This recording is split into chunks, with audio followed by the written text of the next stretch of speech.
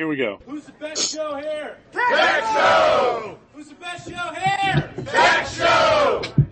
Good, that's the best one yet. I am short. Pizza. Big O! Showtime! My fly is open. I go to pull the tubing off of the hot end and it wouldn't come off. You were making egg foo young in the kitchen. I was in the dining room having sushi. It's a Little Thing Tech Show, and that's a fact. If you don't like the cast, you can stick it up your ass. Ain't no funny daddies, and a Lincoln bad. For the show, then go direct to TLFGS.org. And the IC channel is a linuxthing.net. Bound Tech Show. Just sit right there, cause the gallery's just about to begin.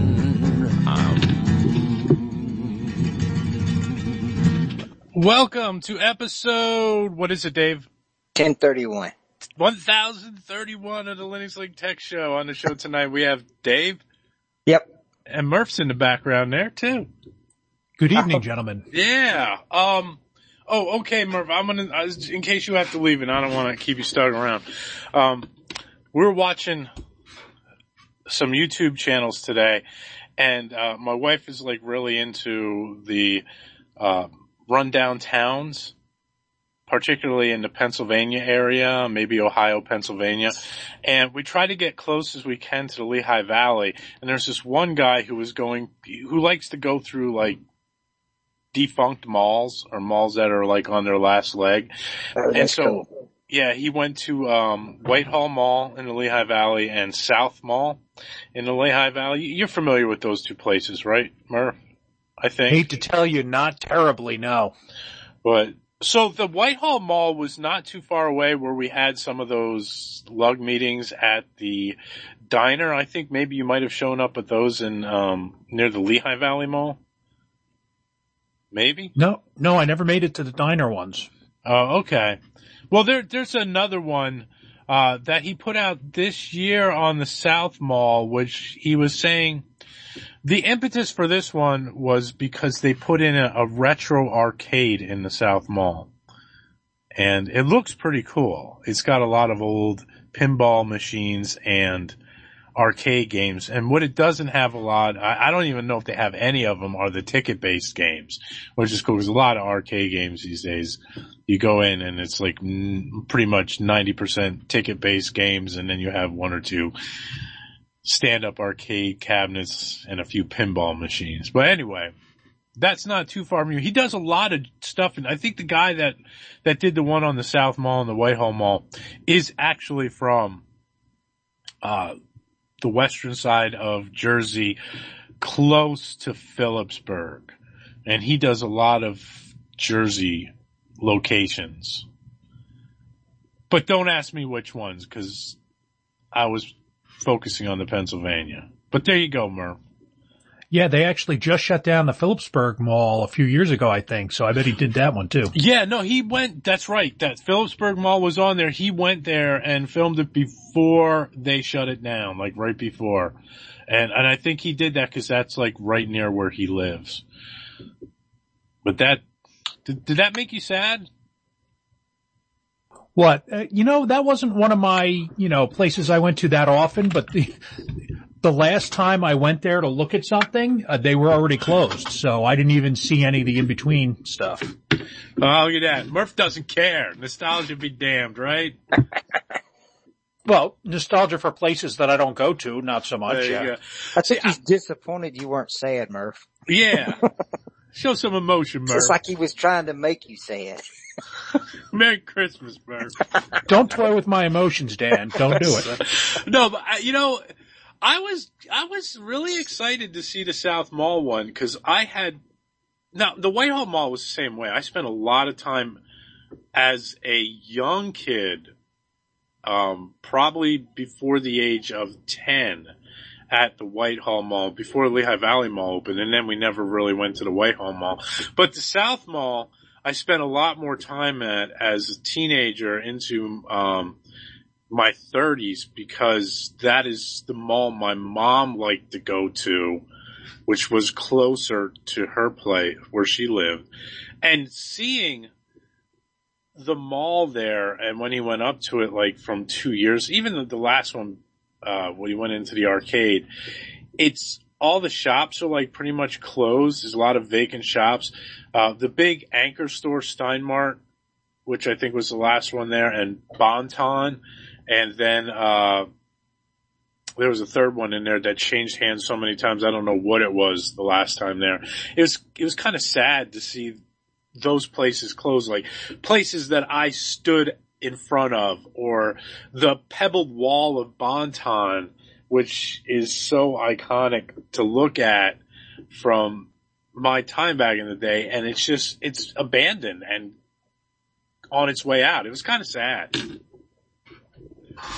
It brought a lump to my throat, Murph. These are actually dead malls this guy got inside and walked around in, or just, or dying malls? The only malls that I looked at, again, the Whitehall and the Lehigh Valley and the South Mall, are not dead yet. Phillipsburg is dead, and I think he went there right before. Now, he has some other ones on there, and I don't know if he actually has gone around to an inside of dead malls. Some of the other places that we looked at, where he went around the more central towns, coal mining area towns, north central Pennsylvania towns that we were somewhat familiar with by name, had a lot of abandoned stores and hotels, and some of those he did go into if they weren't blocked off by fences or no trespassing signs. But if he could find a way to get there without breaking a law, so to speak, then he showed some of that stuff. But most of it was just looking at the outer facade. Yeah, it's funny. I was out visiting my mom over the summer, and I was at one of the malls around Harrisburg, and that was not dead yet, but certainly going to be pining for the fjords pretty soon. Yeah, we'll see. Now, apparently, from the video that he made originally of the South Mall, and then the one where he went back to go to the arcade, it did look like there was some more stores that were going in there. He even mentioned that, and there were more people shopping in the mall. We noticed that too. My kids had gone to Greenbrier Mall down here, which was like really dying the last time we were there, but they said that there was a lot more people showing up in malls, and we had gone to, I think I did mention this, Barnes and Noble a couple of weeks ago, yeah. And we were surprised by how many people were actually in there and shopping. And it seemed that the magazine selection had grown since the last time I had been in a Barnes and Noble, which was about a year before that. And prior to that was like 2 or 3 years before that. But it seemed like they were making a bit of a comeback. And hopefully what I thought was kind of, parasitic is that he walked into the South Mall, and no sooner had he walked into the South Mall, this a couple months ago, than there is inside an Amazon drop-off location. And I'm like, man, come on. you guys are the primary reason these malls are dying, and like you have a drop-off, box. And I don't quite get those, I guess. I mean, have you guys ever had a problem with somebody nicking your packages? No, I live on a dead-end street, and that's not an issue for me. People don't even come down my street. No, not for us, but on the some of the neighbors type apps that I've used, everybody's getting stuff lost. People just leave stuff out. Yeah, I've never had a problem. Like, my neighbor leaves crap on that comes to his house for like 2 or 3 days sometimes out front, and it's still there. So we never have problems. I don't know anybody that's had any problems. And I'm not saying that doesn't exist. There's like a proliferation I see now of the Amazon drop-off locations in like near CVS or outside of Wawa. They have them now. And gas stations. It's interesting. Before you get off the dead mall topic, you know about deadmalls.com, don't you? I think I've heard of it. I haven't been there in a while. Yeah, it's not been updated, I don't think, since January 2022, but they list by state, dead malls and have a little icon showing you which ones have pictures, and I don't see. Did you say North Hills Mall? Northfield? No, what was the name of the malls you were talking about? I was talking about South Mall, Whitehall Mall, and Murph had brought up Phillipsburg Mall. Okay, none of those are listed under Pennsylvania. This site needs to be updated. You should send them a nasty message.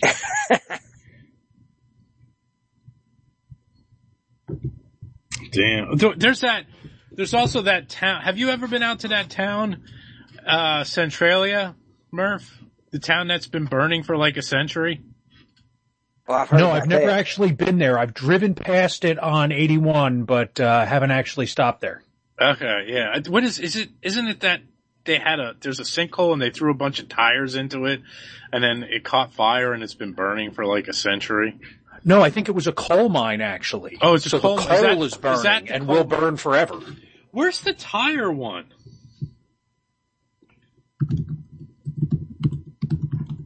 I saw a link to that Centralia town earlier this week. Okay, I guess I somehow misunderstood. I thought at one time they had said that people were throwing tires down a sinkhole and they caught fire, but the Centralia is a mine fire. So that one is a coal seam fire. That's crazy, man. Isn't that crazy? Yeah, it's been going for years. Oh, yeah. Dave, you could probably get a nice house there real cheap.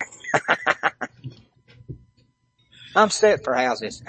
You tell them, I survived chlorine gas. Now, give me this place. Can't be that bad, right? Yeah. Ay. Oh. Anyway. I didn't do much technology this week. I've been focused on fixing that damn problem with UseEffect. And what I found really interesting about that problem is that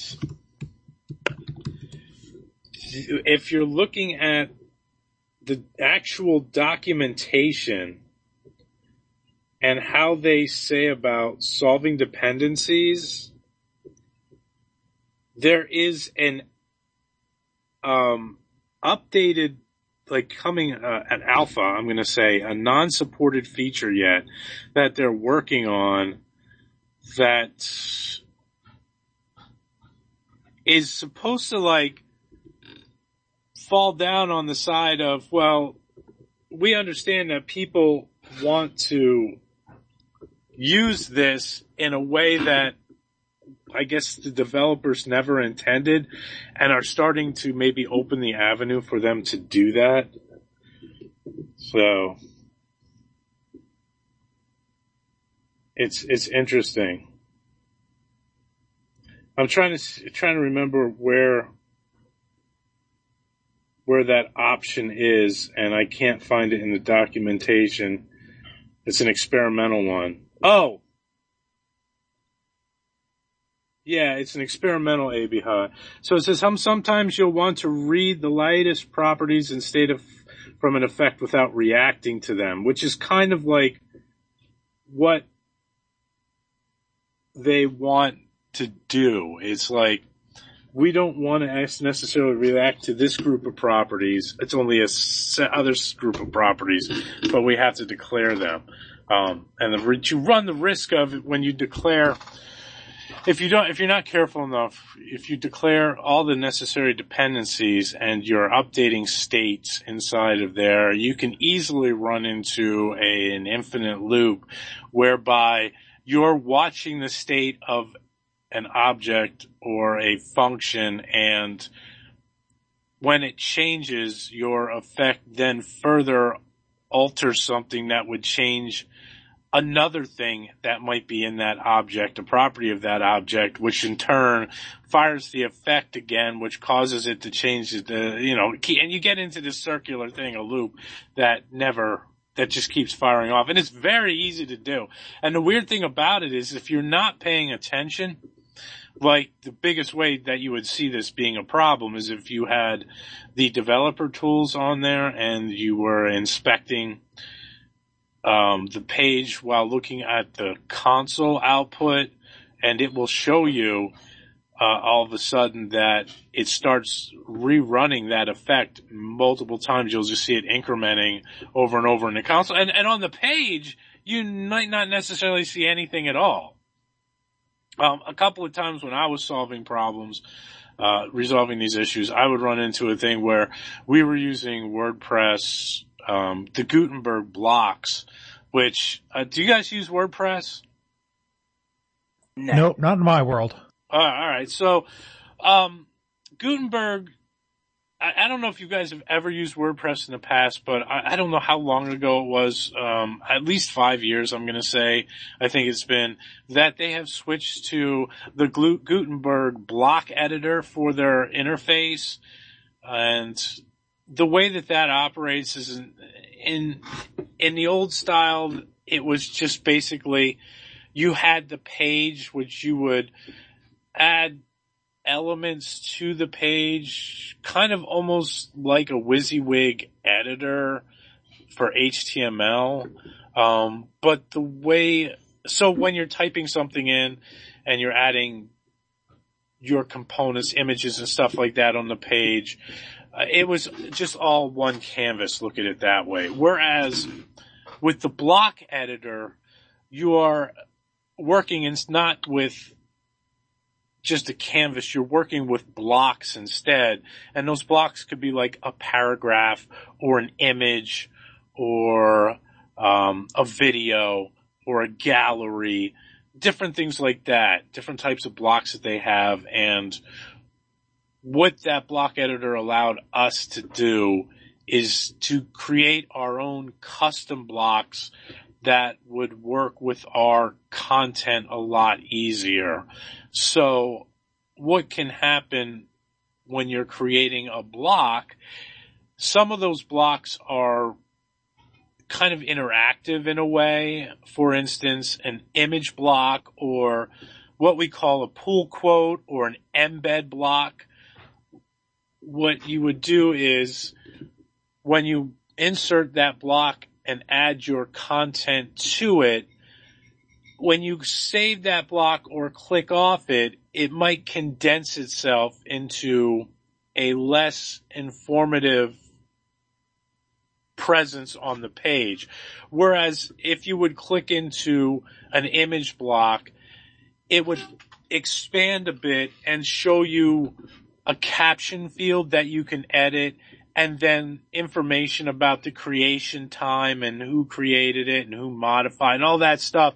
And then when you cancel or click off it or save it, it'll collapse a little bit more to just maybe have the image on there without the information, extraneous information.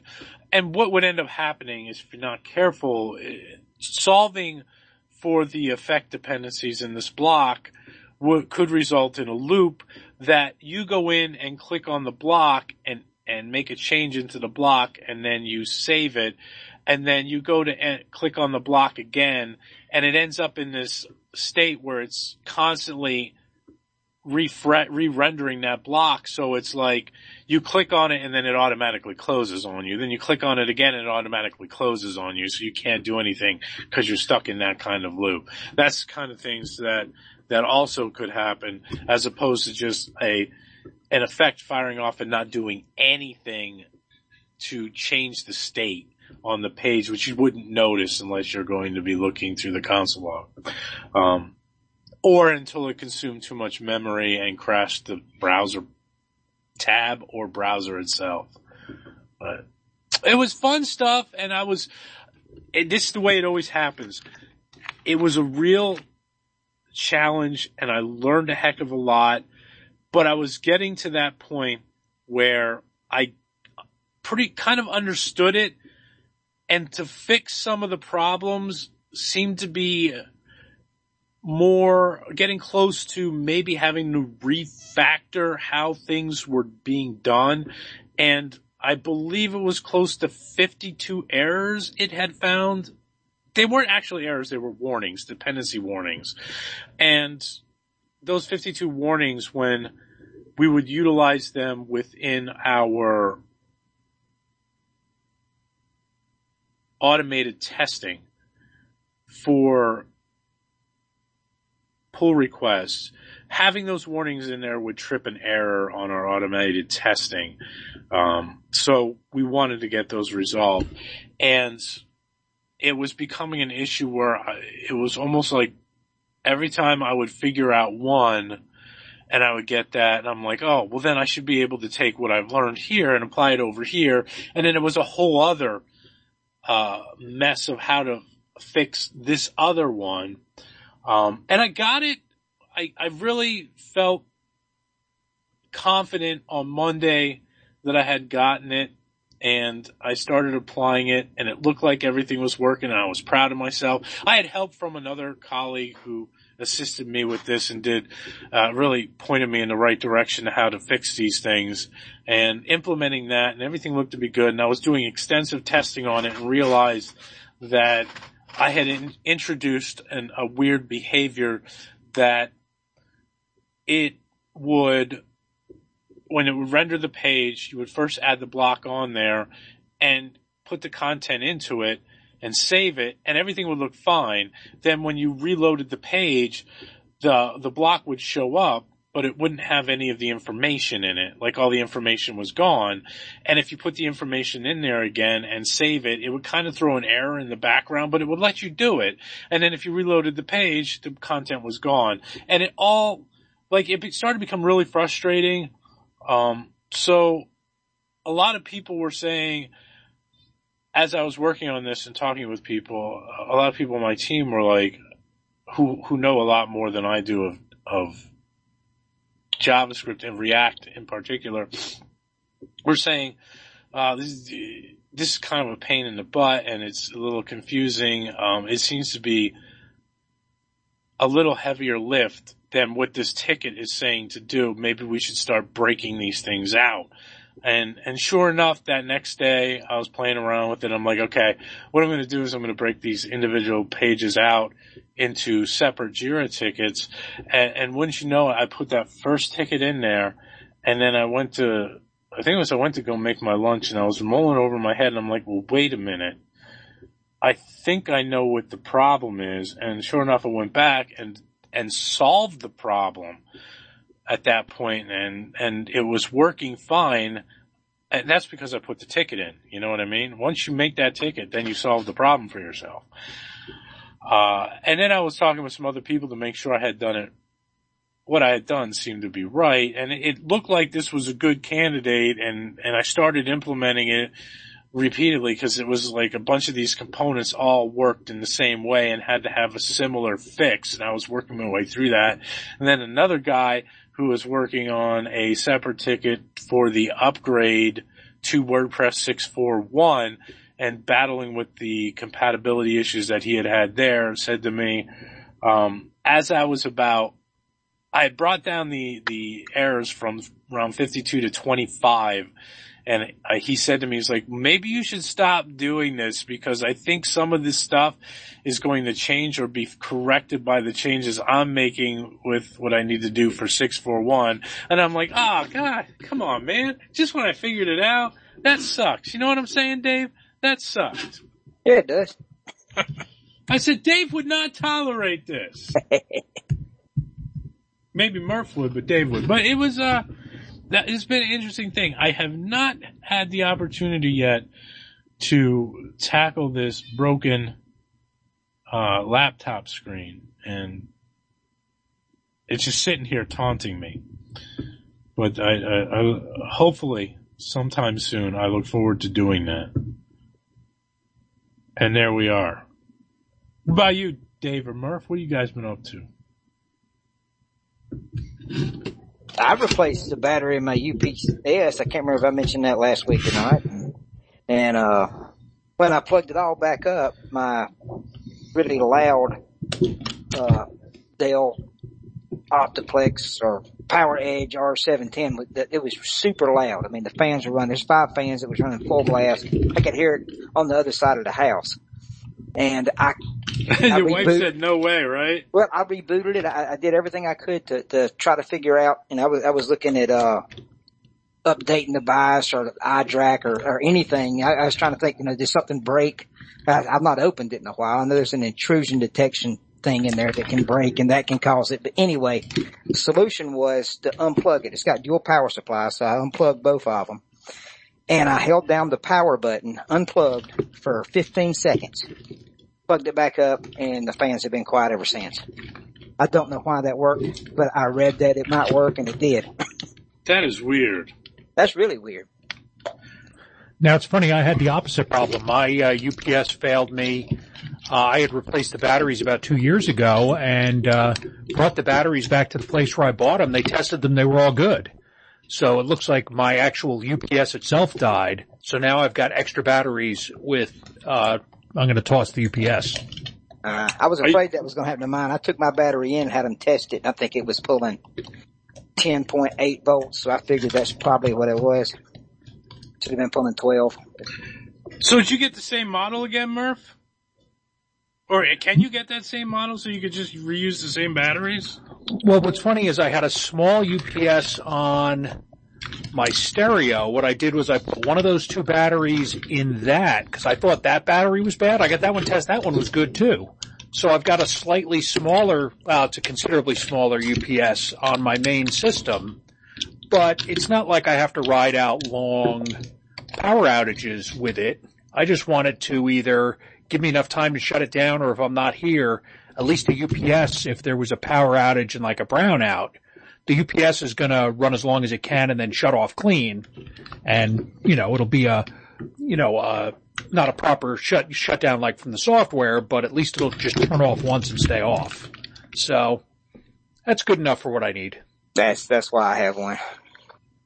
I was getting tired of, we have brownouts here, and I had my Plex server's got like 10 USB hard drives on it, and I'd have to run a disk check on it like every time we had a brownout. But not anymore, not with this, but. I'll tell you what, I hate messing with UPS stuff because that's what I have, like my modem and my switch and my router and the couple servers I have all that stuff on there, and it's a pain in the ass when you gotta shut everything down to mess with the UPS and then bring it all back up. So I'm always worried something's gonna go bad. Like, when I have to deal with the USG gateway, which I have backups of and all sorts of stuff, but I have to use the software. Like they have the software that you use to interact with it, because it's like a business class thing that you can do stuff by SSH into the device or connecting to the device over a browser, but realistically you're supposed to use their software. Who is that? Unisystems software or whatever it is. So my cable provider, Cox, had sent out a modem and it arrived, I think, the day of the show last week, and I had to replace it. They're like, it's a real simple thing, but it could take up to an hour for it to initialize and connect and be workable. So I'm like, oh, okay, whatever. I'll do it, first thing in the morning when I get up to work out, because nobody's up and nobody needs it and it should be fine. But the plug was larger than the old one. So the old one had like a regular plug that had a cord into like one of the boxes that went out then to the modem. And this one, they did that thing where it's just a fat ass plug head that has a cord going out to the modem. So, of course, where the old one was, I couldn't fit the new plug into there. I had to move some other stuff, and that happened to be the same stuff, the same connection where the Unisys gateway was on there. So I had to shut all that crap down so I could get this thing moved around into a plug that I can put it on, which was a pain in the ass. And I was surprised. Everything came up really fast. I didn't have to wait an hour. The USG typically takes like 3 to 5 minutes to come up and initialize. It didn't feel like it took that long, and as soon as that was ready to go, the modem had already connected to the done whatever it needed to do, and I was good to go. Everything was up and working properly, so I was very pleased with that. Not the same kind of UPS story, Dave or Murph. No. But the impact that it had. My UPS is a piece of crap, and when this one dies completely, I'll get a better one. But this one's pretty bad. How long have you had it for? I want to say 5 years. I mean, it's lasted and it's done its job, but they're much better ones. Yeah, mine are both pretty old, but they hung in there for a long time. They really don't owe me anything at this point. I'm trying to see how long ago it was. I think I got mine off of Amazon. That's where I got this one. It's like the bottom of the line smart trip light. I mean, it's a $250 UPS, and but it's lasted. I've got 2 servers in my router and modem attached to it. Oh yeah, it's been. Oh wow.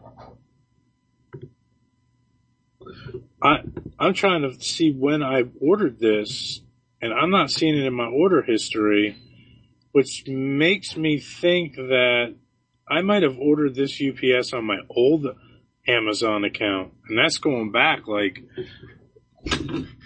7 or 8 years now. So this thing's been chugging along for a while, if I'm not mistaken.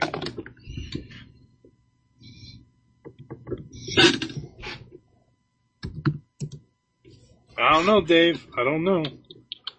I'm having to check my order history. Everybody's checking their order history. Do you use a password manager, Dan? I do. Which one do you use? I love my password manager, but it is absolutely no frills, and it's getting to be a challenge to move, get installed on newer systems. I use the original old version of PWSafe. Okay. Which was completely command line, and not to be confused with the new version of PWSafe, which I know it has a graphical user interface that you can do, and I don't know what other things it does. It doesn't integrate with anything. So I have 2 different databases, a work one, and I have my home one. And usually I would have been able to move that around between systems. But for some reason, when I did Manjaro here and the latest version of Arch, it's not compiling properly for some reason, and I'm not quite sure why I had errors with it. So I have it on another machine that I use regularly, just not on my main one. And it, like I said, it doesn't do any integration with browsers or my phone or anything like that where I can share it from a single centralized database and go out to all my devices. That's just because you've used it for so long, or is that a feature you like that it's not available on browsers?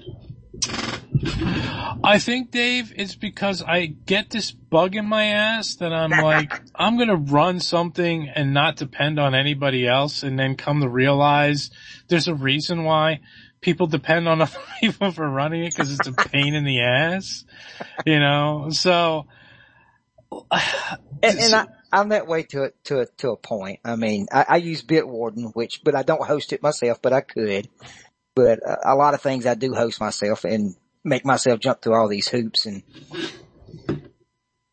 Yeah, and I'm thinking maybe I should switch to something. But I don't know. See, do you recommend Bitwarden? Oh yeah, I love Bitwarden. What about you, Murph?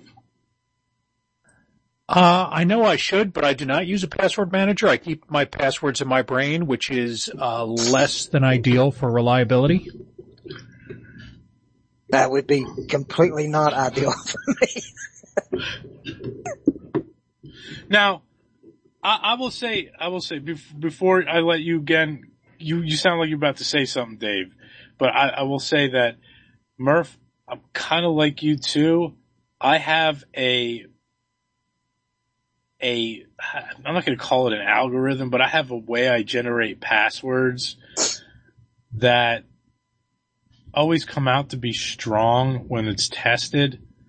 And so I use that way, and I have a different password for everything.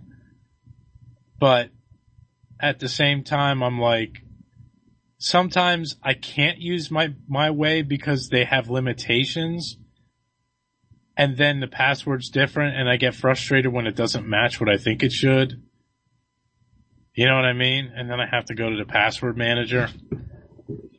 I don't know how you memorize all your passwords, but With a great deal of difficulty and decreasing accuracy over time. yeah, oh, there you go. Yeah, and if it's like a password that kind of was before the way I started doing things, and I think I should know what it is, but I don't, and then I get frustrated, that's when I have to go to the password manager. And more often than not, I'm going to the password manager these days. But anyway, what were you going to say, Dave? I just got bit, and got an account that became compromised, and I shared that password with multiple accounts, and it was this arduous. It was just this ordeal having to change everything. So I think I have 284 unique passwords now in Bitwarden. So I don't have to remember any of them except the master password. So. Okay, so let me get this straight. If I understand what you said. You had your password in Bitwarden, but it was the same password for multiple accounts? No. This was before I even used a password manager. Years ago. Yeah, okay. I got bit and had to change so many accounts. It was just ridiculous. Had to update accounts with new passwords, and that's when I started using a password manager. And my UPS was purchased 7 years ago this Christmas Eve.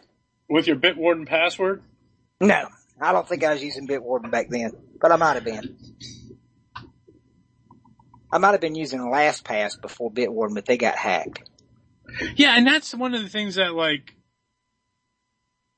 kind of bugged me. Yeah, about and that's why using a service is, then I'm going to have to change everything. Yeah, that's when I went to Bitwarden, knowing that if I ever had the time or the inclination, I could host my own password manager on my own server, and I can still do that today. I can download the encrypted file and import it into my own instance if I want to.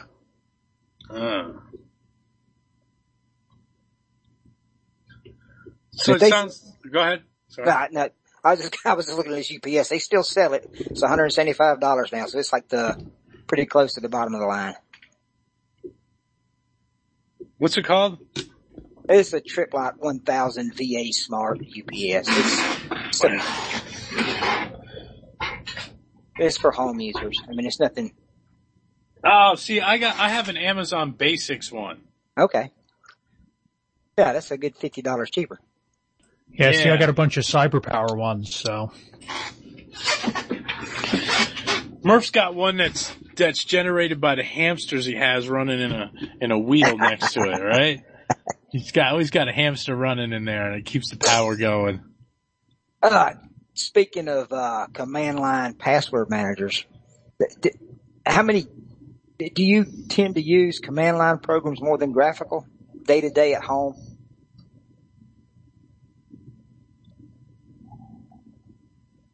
That's a tough question. Can you repeat the question?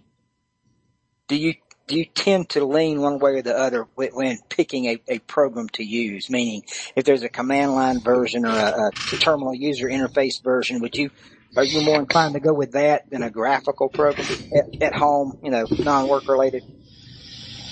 It depends upon what the application is. Certain things are better suited to graphical, and certain things are better suited for command line. Yeah, I mean, there is that, yeah.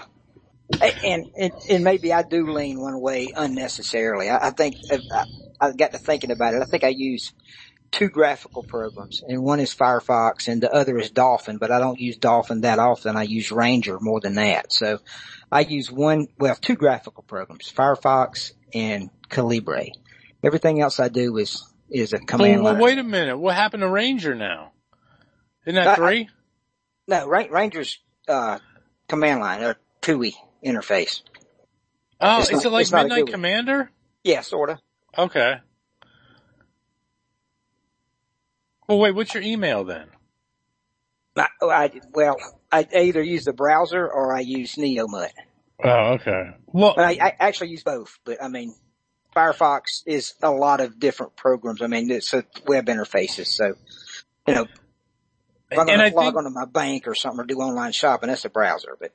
And I think that becomes almost a loaded question in regards to the fact that I noticed that aside from my own hosted email and IRC, pretty much everything else I've been doing lately, like 80% of it has been within a browser. Yeah. But, I used to love, what is it, IRCD? Was that it? IRCD? Was that or Arisi? No, IRSSI. Yeah. I still use it. I love that. And one of the things that I liked about Arisi was that I pretty much had it set up where I could just SSH into the machine I was running at from wherever and connect to that through a screen session, and I'd always be up to date. And then nobody talks on IRC anymore, so, the hell with that, I don't use that as much, but I probably would say I like to work more within the command line at work because I like VI as my editor, and I do a lot of stuff down on the command line. But, it's probably going to be browser-based stuff and then command line and then graphical UIs. What about you, Murph? Yeah, it's mostly graphical stuff, but, a lot of things, command line is better. IRC clients, I'm usually command line for everything because that seems appropriate for that. What are you using for IRC? Usually IRSSI. It's funny I say that and I've got HexChat open in a window right now, but most of the time it's IRSSI. Well, wait a second. Is it XChat or HexDump? HexChat. Okay. What are you using, Dave? Risi, RSSI. Oh, okay. I've been continually logged in to IRC for probably 15 years because I'm using a Risi in a TMUX session. Used to be a screen session, but I switched to TMUX about 5 years ago. Somehow I got the impression that HexDump kind of replaced XChat in a lot of distros. And it has like the almost exact same interface. But I think like Ubuntu and everything was more favoring HexDump. And if you wanted XChat, you could get it. But that was like an extra download. Or I don't know why I think that way.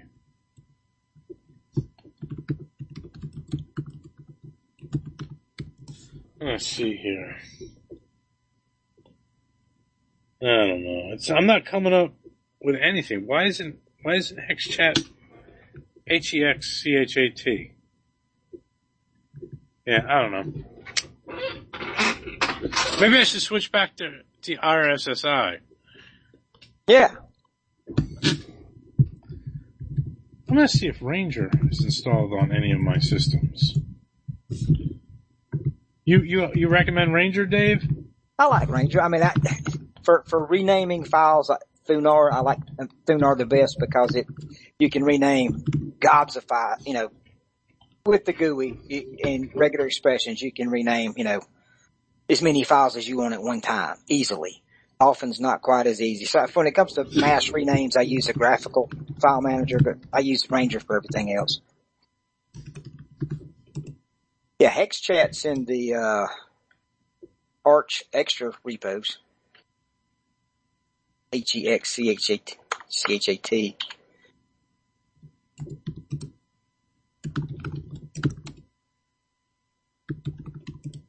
And there's still an XChat, but it's in the AUR. Yeah, okay, I think that's one of the things. You're not going to get XChat in Arch unless you build it yourself from AUR. XChat is what's in there. That was one of the things. I remember. Yeah. You don't use the AUR? I do. But that's where it becomes challenging. Like, I don't see much of a difference between HexChat and XChat, so it hasn't really bothered me that I wasn't using XChat. Now, Murph, on the other hand, that's his favorite application, right? Did he disappear? Or maybe he did. His voice? No, I stepped out for 1 second. What, my favorite application, HexChat? No, not exactly. XChat. XChat. XChat. No, I don't even remember using that. Oh. XMMS. Is that still around? No, I'm using like Strawberry or something now. Some music player. But big on VLC.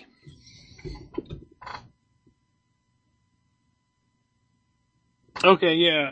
I don't know if you can get XMMS anymore. Like, I think there might be compatibility issues with it. You get XMMS too. But there was a little while there where, like, you could still get XMMS working, but everything moved on to those. Remember when everything moved on to those, like, aggregating applications like Amarok and... Yes. Was Link's favorite thing, Rock's Desktop. Man, he loved the crap out of Rock's Desktop. Didn't that have a music application like Rock's Music or something? Yeah, it did. Yeah. Like, it was all that iTunes inspired crap. This is wrecking my brain. That Rock's Desktop. I remember using it in the Rock's file manager. It was pretty neat, but there was a really old one I used years ago, and it was a file manager, but it had sort of a desktop integrated, not like Nautilus does. It wasn't a desktop environment, but I can't remember the name of that for anything. It was I'll think of it in a minute. Do you remember the Star Office, I think 5.2 was this suite of applications that wasn't just a word processor spreadsheet like Office applications, but also came with an email client and a file browser and stuff like that? Yeah. Yeah, it like had its own like suite of desktop utilities. Yeah, I think now was Corel Office, was that a fork or in any way related? Because I know there was a Corel Office that ran on Linux. I was a beta tester. This was a long time ago, the mid-90s. And I think that became Corel Linux eventually, but there was so much to it. It wasn't just like an Office suite. There were other things there as well. And it reminded me of Star Office. Yeah, Corel Office was a Debian offshoot, which was actually not too bad back in the day. It was pretty good. Wait, Corel Office or Corel Linux? Corel Linux. Yeah. Okay. And that included Corel Office, which had a suite of applications. Didn't they that's how you got Corel Office on Linux, is you could run it on others, but if you bought Corel Office, it came on Corel Linux came with it or something. I think Corel Office came first. Or maybe it didn't. Maybe they spun it off and made it for other distros, because I know I was running it on Debian. I never ran Corel Linux, but I ran Corel Office. Oh, wait. Yeah, I'm getting... Okay, I gotta be careful, because then I'm also thinking of Caldera. And Caldera Yeah, that wasn't related to Oracle, was it? Wasn't, man. My memory's gone. Was Caldera Linux the Linux that Oracle acquired? Like, how did that go? What was it? I think so. I mean, I remember there was that lawsuit that went on forever. Or did Oracle originally sue Caldera? Was that it? That may have been it. I can't remember. Yeah, I think that was it. Yeah, and so I know Caldera Linux was big for me early on because they had a well-integrated NetWare client that primarily worked with NetWare 3 and I think 4, or it was 3 and 4 and then 5 Novell kind of moved all their crap on top of Linux and was working with Novell. That's when Novell bought SUSE Enterprise Linux. Yeah. And you remember that crap? Oh yeah. They bought SUSE Enterprise Linux and then switched their main desktop to being GNOME, and SUSE had always been like heavily a KDE desktop. And that caused a huge kerfluffle. Remember that kerfluffle? Yeah, there was this blog written by a lady lawyer. I want to say her name it wasn't Stormy. I can't remember, but every day I would read it and it was all updates on the law. Oh yeah, that was a big, oh man, what was that blog called? I can't Wasn't remember. Wasn't it PJ on Grok Law? Grok Law. You got Murph's got it all, man. Wow, that's why he can remember his passwords. Yeah. No, that's why I can't remember my passwords, because that stuff is in there. Oh, Grok Law. I remember that. Yeah. So wait, Corel Linux what was the whole thing with Corel Linux was Corel had Corel Draw and they had a Corel Office suite. And I think that transitioning from like Windows 3 to 95 and the old DOS days and all that stuff, Corel was a pretty competitive player until Microsoft really started pushing their Office and they started becoming more and more of a bit player and nobody really cared anymore about, for lack of a better word. So they made that push to be across multiple platforms and then also came out with their own edition of Linux, which was Corel Office was pretty well integrated. Did they ever put Corel Draw on Linux? I think they did. Maybe it was just under Wine.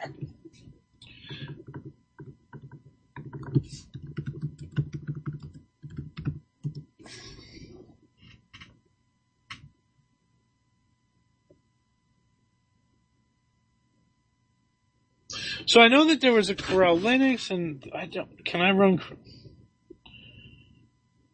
Alright, so I don't think they ever ported it officially to Linux. Was Corel wasn't involved in the Wine project or Code Weavers, were they? I don't think so. Wasn't it Mandrake that kind of teamed up with, I think it was Code Weavers, to put out a gaming version of Mandrake? And that was like right before Mandrake then, I guess, died. I don't know I don't know if they were acquired by somebody and then they stopped making Mandrake and then or was it there was Mandrake and then there was Connectiva and Mandrake was Connectiva, French. They merged with Connectiva and it became Mandriva. Right, and then they went out. Like Mandriva then, the company closed, didn't they? That I don't remember. I thought they're still around. I thought Mandriva is still around in some form. I thought it was too. In the last 5 or 6 years, 4 or 5 years probably, I think I remember something about it still. No, you're not thinking, crap, and I should know this because I just tried the distribution, a few months ago. So when, if I'm not mistaken, and let me just double check this, Mandrake,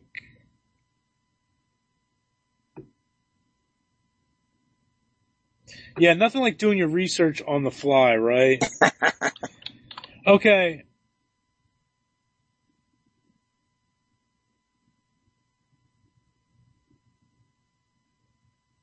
So, I guess Mandrake, so there was Mandrake and there was Connectiva. April 2005, Mandrake Soft announced the corporate acquisition of Connectiva, and that was a Portuguese-speaking, Brazilian, and Spanish-speaking Latin America distribution. Mandrake was French. There was a result of this acquisition, a legal dispute with the Hearst Corporation, another corporation.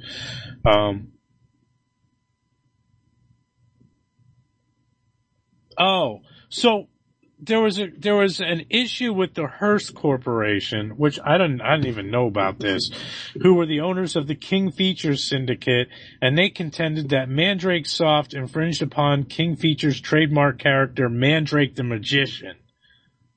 So Mandrake, to avoid there being any problems and then the legal dispute with the Hearst Corporation, when they acquired Connectiva, changed the name of the distribution to Mandriva, and it would be called Mandriva Linux.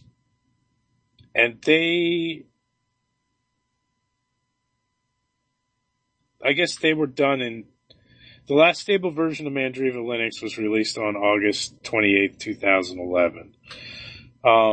But yeah, that still lives on though. Open Mandriva, that's it. That's what it is now. Okay. Of course it should be. That's what it is, right? There was SUSE, and then SUSE got acquired by Novell and has changed hands so many times and people got bent out of shape, so they made Open SUSE, right? There was the corporate version and the open version. And same thing with Red Hat, right? They made Open Red Hat, right, Murph? Yeah, that would have been CentOS, right? Oh, yeah. Yeah, Open. And then Ubuntu became Open Ubuntu, and Debian became Open Debian. No, I'm just kidding about that, though, obviously. That was the time when some distributions would have an open version called Open. And now a lot of those are gone. Remember Xandros Desktop Linux? Wasn't that... That was based on Corel Linux. Wait, wasn't... So, yeah. Xandros was based on Corel. Wasn't the, And it came with the a triple 30-day EPC, trial. yeah, wasn't the Crossover triple Office. EPC OS, the version of Linux that came with, wasn't that based off of Xandros too? Maybe initially, I think so.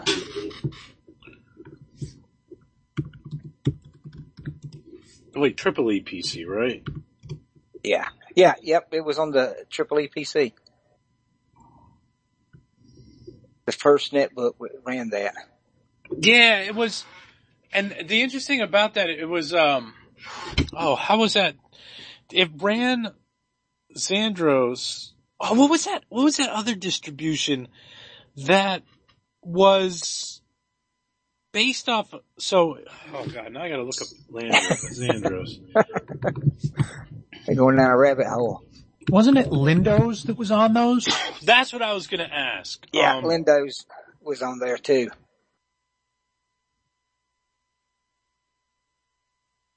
I think Xandros was on there first.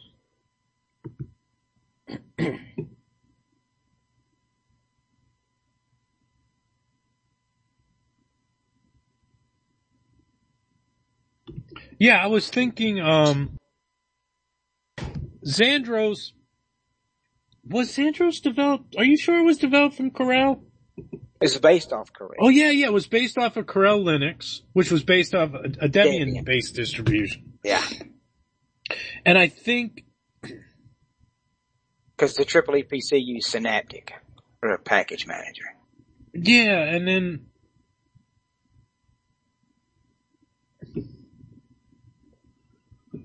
who was it that came out with Windows?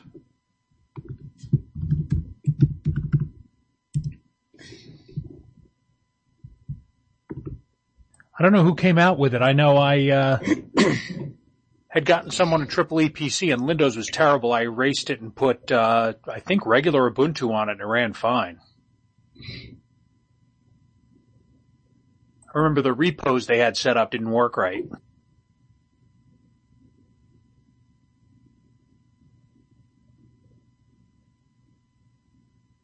Okay. Who? Alright. Now I'm remembering. So, Windows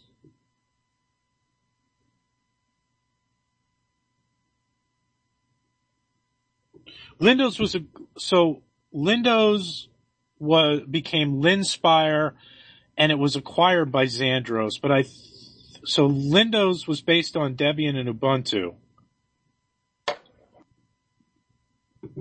Right? And it's closely associated with Xandros. Xandros had acquired Windows, but it was, I think we had one of the CEO on the show. Was it Michael Robertson or was it Kevin Carmody that we had on the show?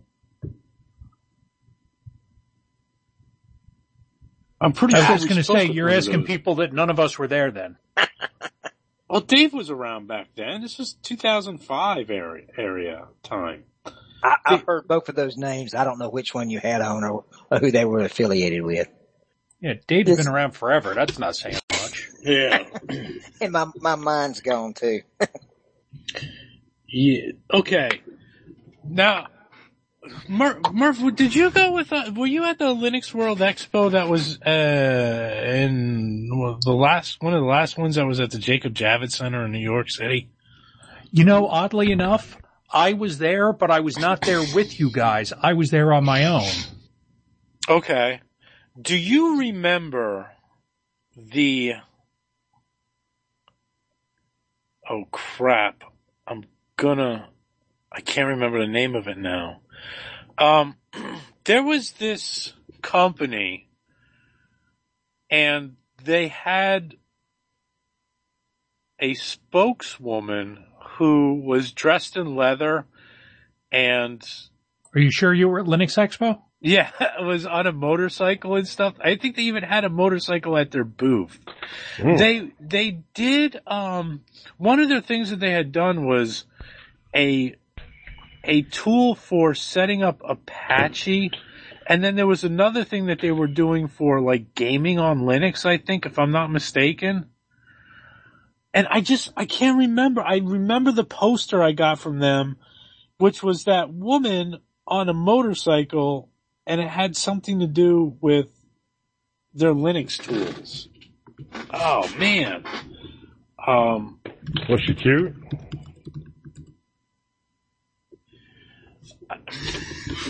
You got me. It's not ringing a bell. I don't know how to answer that, Joe. Is your wife standing there? I mean, that's the only way you wouldn't be able to know how to answer that question. Was she cute? No, because my wife would not care either way how the problem is, okay. He's hesitating because it was his wife dressed in leather at Linux Expo. It was Link, okay? It was Link. We had him dressed up. That's where Hot Link came from.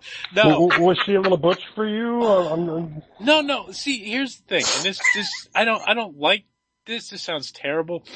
But, you know when you go to those things, especially back in the, like, late 90s, early 2000s, they had the booth bunnies. In high school and in the military and... Yeah, and the booth bunnies were always, you know, they were young women, usually. She wasn't not pretty, but she wasn't like a young woman, so she wasn't like the typical booth bunny, so to speak. And I think I don't know whether she was actually one of the employees at the company, and I don't know. To find a booth bunny that actually knew how to ride a bike. Well, that was the problem. So I'm thinking that this woman was probably in her 50s, and she looked great for being in her 50s, but she was a lot older than the typical booth bunny. So you were attracted to a much older woman. Well, I don't know if I would say I was really that much attracted to her. You're still talking about her 20 years later. Yeah, I am. Evidently, she made an impression. Obviously, yes, she did. Because, I don't know. She'd be what, 70 now?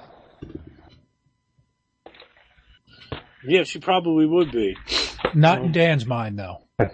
And she's always stuck back there in the late, like early 2000s. You've even got a poster of her from that time frame. Yeah, I don't have it anymore, though. That was a big show, though, at the Javits Center, right? I mean, I've been to the Javits Center. Did they, not for a Linux show, but it was work-related. But was it huge? Was it a huge show? It's probably the biggest Linux show I've ever been to. Okay. Yeah, so if you took Southeast Linux Fest in its heyday, and you took Ohio Linux Fest in its heyday, and you put them together, and then maybe doubled it, you would probably be roughly about the size. Okay, so it didn't take up all of the Javits Center. It was a portion of it. No, it took up one or two halls, though, which is still pretty damn big. Yeah. The biggest Linux show I ever went to, I can't remember if I went to Scale or not. I want to say maybe once, but maybe not. But it was the old Atlanta Linux Showcase in the mid-90s, and that was the first and only time I saw, make an air quote, the booth bunnies, and I was taken aback. I did not expect that. Yeah, the Linux Expos were really big. It was bigger than Scale was. Yeah. I knew it was big. I just didn't know how big. Can I see money? Children stealing my mushrooms. Are they the magic mushrooms? They'll learn. They'll have to find that out the hard way. Going back real quick to command line stuff, I tried a new browser today called Carbonell, which is based off of Chromium, which runs in over SSH in a terminal. It'll run in a TMUX session. It'll run over SSH, and it's graphical in the fact that it will draw a pixelated picture. But you can use a mouse in it. I mean, it's like a full-blown graphical browser in a terminal window. It's not, the graphics aren't great, but there's it sounds horrible. Why not just like X forward frickin' Firefox? I agree. I've only played with these just for the fun of it. I mean, the links. The Lynx web browser is really good, but it won't work. You have to use the frame buffer device, so it works in a virtual terminal, but it won't work over SSH, and that works great. I mean, the pictures are full resolution, but I know there's one other one like it called Browse, which is based off of Firefox, which is sort of a memory hog. This one's quicker if anybody's interested in it, but it's called Carbonell. How does that work? I know how the Browse one works it uses Firefox. This one, I don't know exactly how it works. I just tried it out the first time today, but it's based off of Chromium, and it uses less resources than the one based off of Firefox. And it's got to do with how they render things, whether it's full size or is scaled for the terminal, or I think that's the resource part, but I don't know how they work. But Lynx uses a frame buffer device, and that works great, but you can't use it over SSH.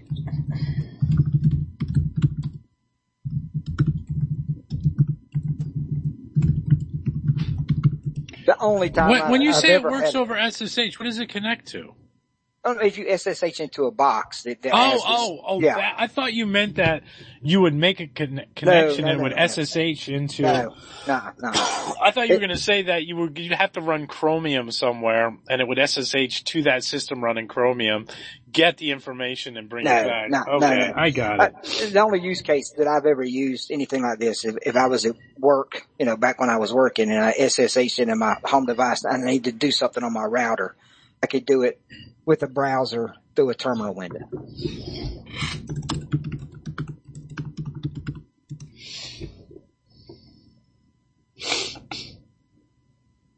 And it's called Carbonell. It's in the AUR, and it's pretty quick compared to Browse. But I mean, the graphics are poor. But I was impressed that you can use a mouse, and it's pretty cool. I think does Browse, what is it, BROWS? H, yeah. H. Does that do JavaScript? I think it does. Carbonell doesn't. Let me see if that's right. Yeah, because I think there was something I was doing at work and I was having such a problem. And I'm like, if only I had a browser, like I could get to this from the command line browser, like links, but it required JavaScript. And I can't remember what the heck that was. And I ran upon Browse and that did JavaScript, but it was like slow as hell. Yeah, Browse is awful slow. Carbonell is much faster. Links doesn't do JavaScript. Browse does, and I'm not sure if Carbonell does or not.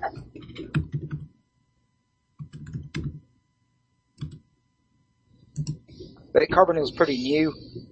I just found it today and just tried it out. I liked it.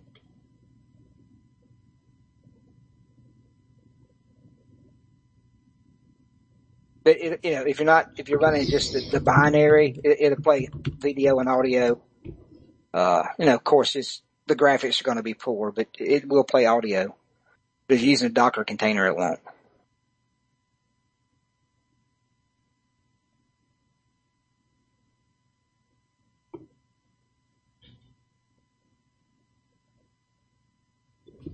Was that it? Was it something to do with Docker that I needed to do that?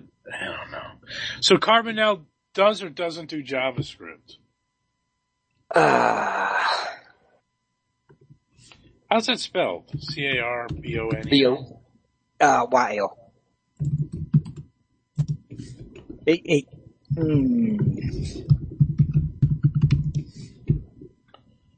Okay, Chromium running inside your terminal.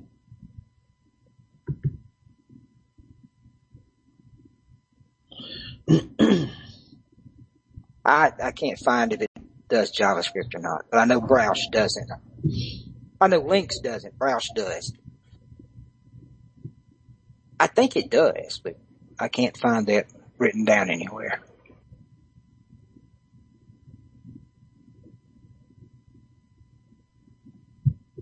All right.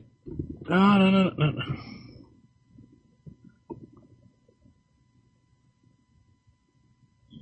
I wish that they were a little more informative on their page. Yeah. Because I'm reading through here and it says Carbonell, it is a GitHub page, supports pretty much all web APIs, including WebGL, WebGPU, audio and video playback animations, etc.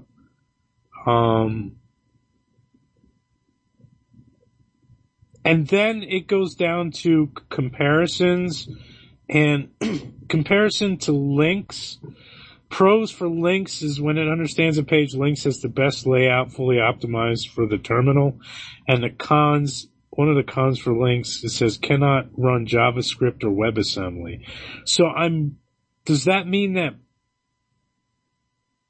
Carbonell does run JavaScript? I think so. I clicked on another page off the GitHub page and it says it uses a library called Mojo. It's a library for inter-process communication. Defines the IDL for serializing data, which supports native handles. and can be used to generate C++, Java, and for instance, Android and JavaScript bindings. So I think it does that. That's pretty neat. I was surprised at how well it worked, how quickly it worked compared to Browse. How long has this project been active?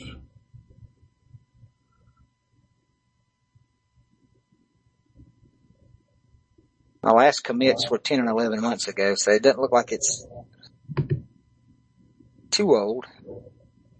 No, it doesn't. So, man, their changelog only goes back to the beginning of this year. Yeah.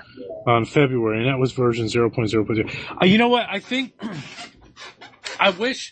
the problem I had when I was doing Browse SH, I think this might have been before Carbonell was available, because I would have probably gone with Carbonell based upon what it looks like, and they do have support for Linux and OS X and Windows. Yep. I guess it's in the is it in Arch proper? Yeah. It's in the AUR. It's I think it's called Carbonell-bin.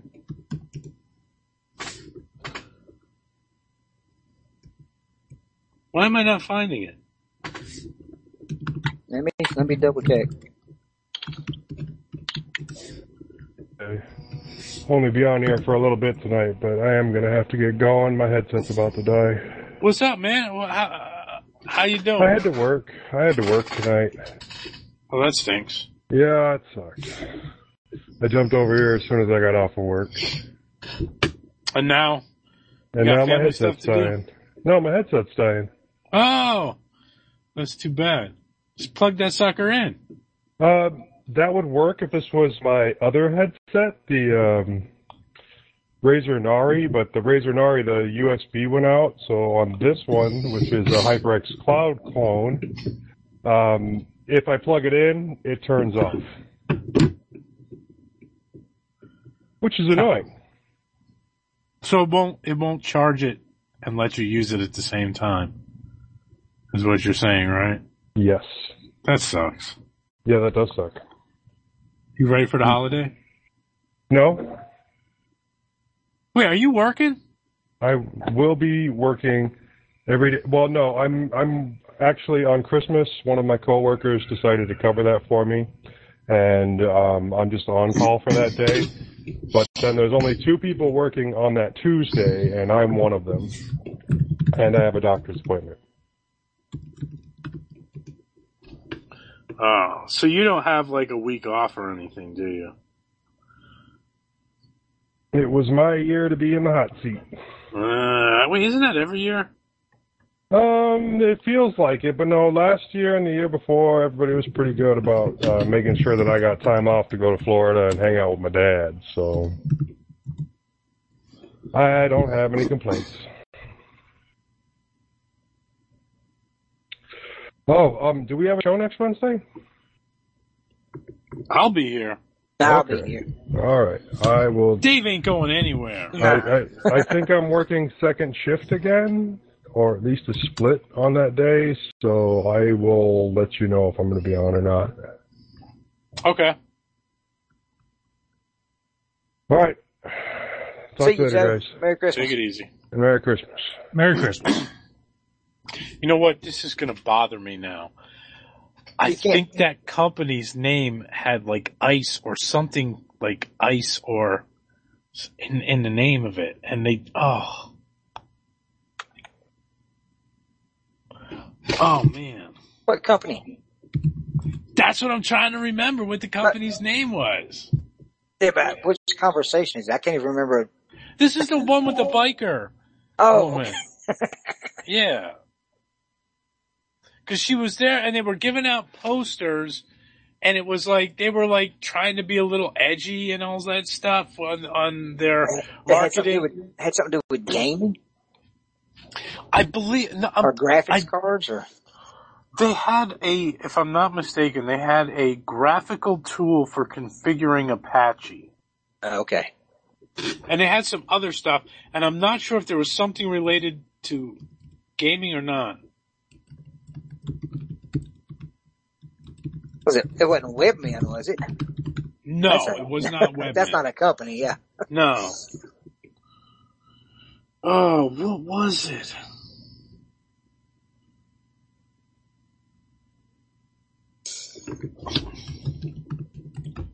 I'm not going to be able to find this company. I'm sure they've been gone for, oh God, it's going on almost 20 years now, close to it. It's C-Panel? No, it wasn't any of those. It was just, okay. Yeah, it wasn't the Graphical Apache Configuration Company.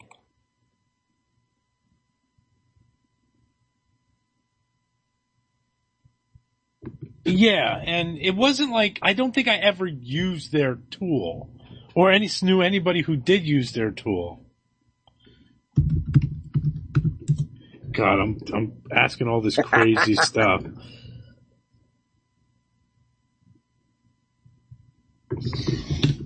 All right, let me just go and see if I can find the woman.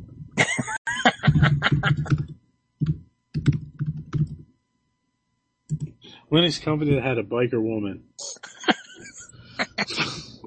This is stupid.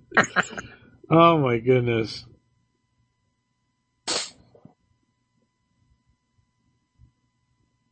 Oh. Wait, did I just see it? Where did it go? Where did it go? Oh. She continues to elude you, huh? Yeah. No. That's not it.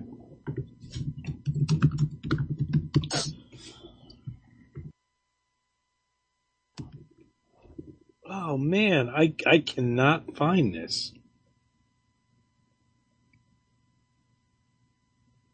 It was a small company.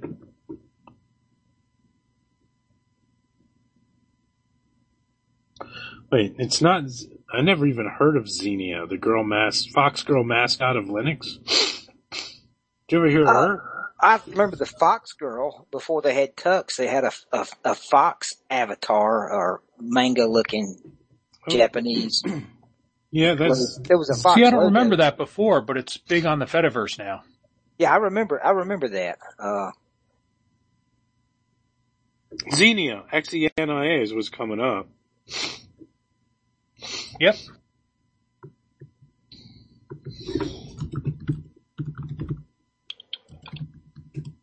God, how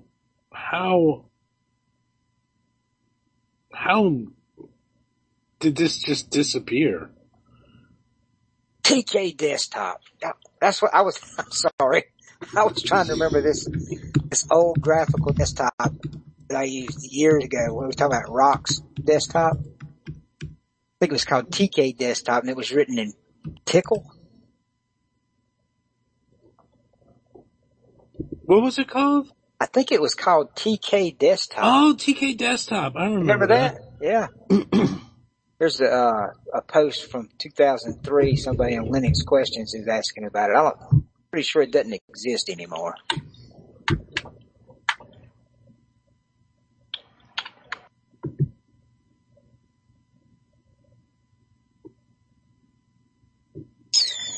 I wonder, is the Linux World Expo still? That's been gone for years. What are those things called? Oh, wait, Linux World Expo, Jacob Javits Center, vendors. I wonder if I look, if there's a vendors list somewhere online. You sure you didn't wander into another expo hall or no, something? I wasn't in another expo. Maybe into a bar next door to Jacob Javits or something? What was...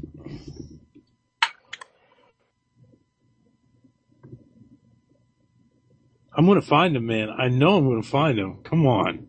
I have to find him.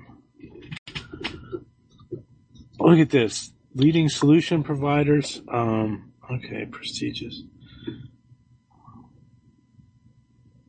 All right, here we go.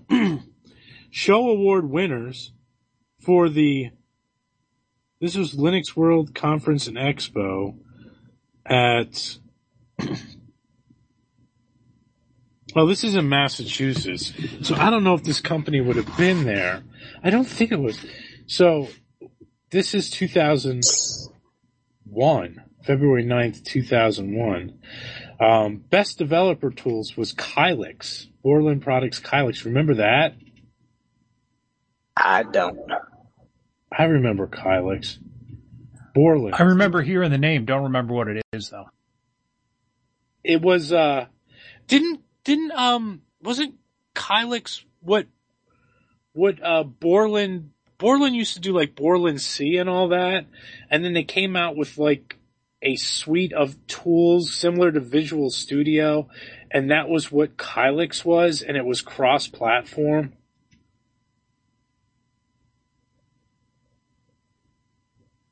I don't know. You don't know. Sons of guns. Alright, let me look at this list of people here. I don't recognize any of these names, and I don't think it's any one of these. It was a smallish company, too. Oh, that bums me out. I wish there was just like a list. Oh, man. Linux World Expo and Conference, Jacob Javits Center, January 19th, 2004. Was that, did they have a,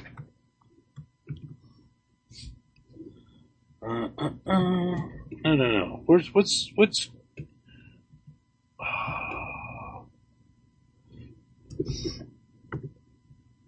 I don't know.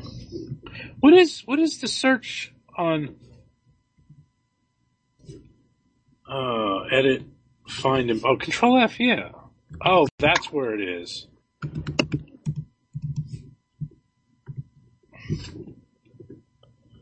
They're not, I can't find a damn thing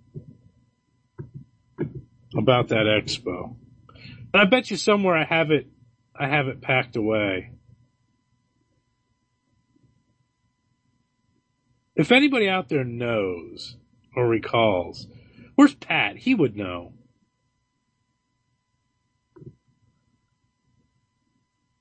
Anyone else recalls the things that are only in Dan's brain? Yeah, if you remember the stuff that was in...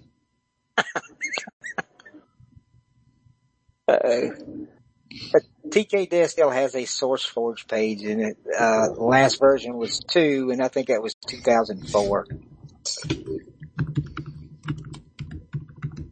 Is it in the Debian repository? No, it's not in the Arch repository. I didn't look in Debian.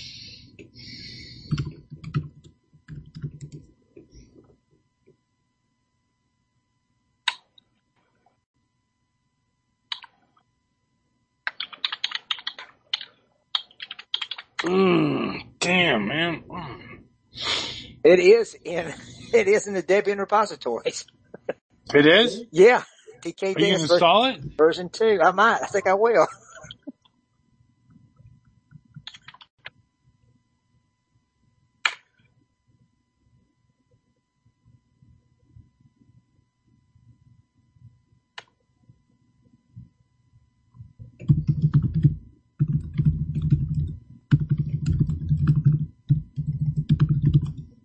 Thinking to take over my KDE desktop. Yeah, how are your backups there, Dave? There it is. Wow. That's a blast from the past. It's got the, my brain's just gone. What's that window manager?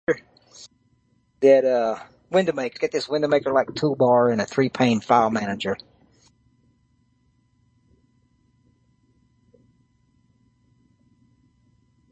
Wait, what are you talking about? TK Desk.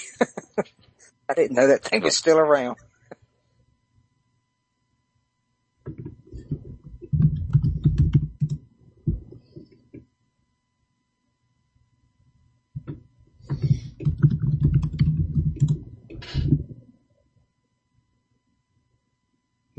It's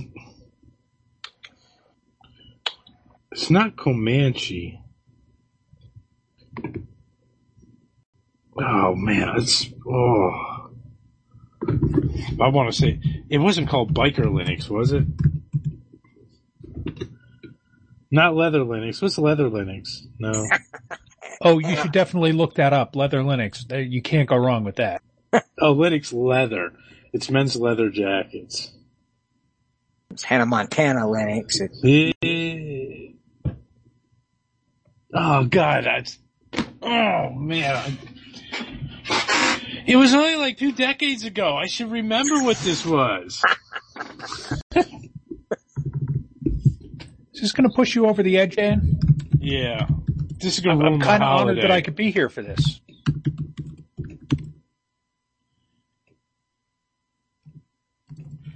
Oh. What the hell was this? No, not Zinnia Linux. She wasn't a mascot.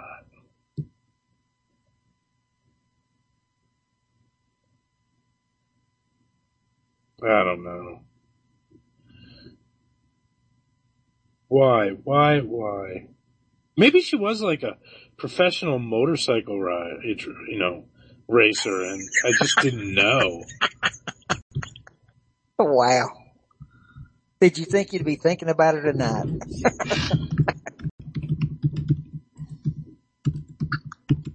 Come on, where is...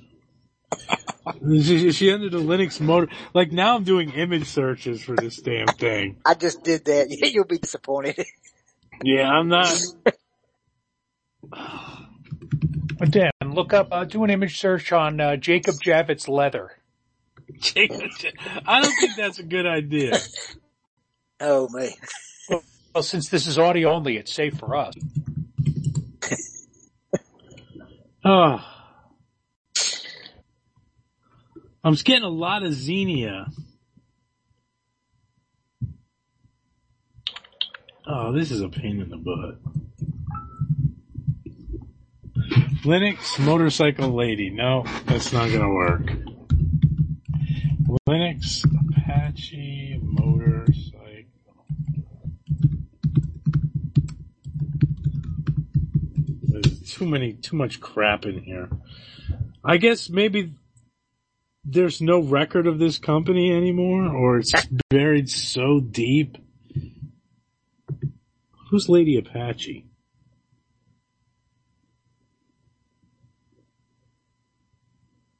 Oh, no, this is not the person I'm looking for. Although she kind of looks a little like her.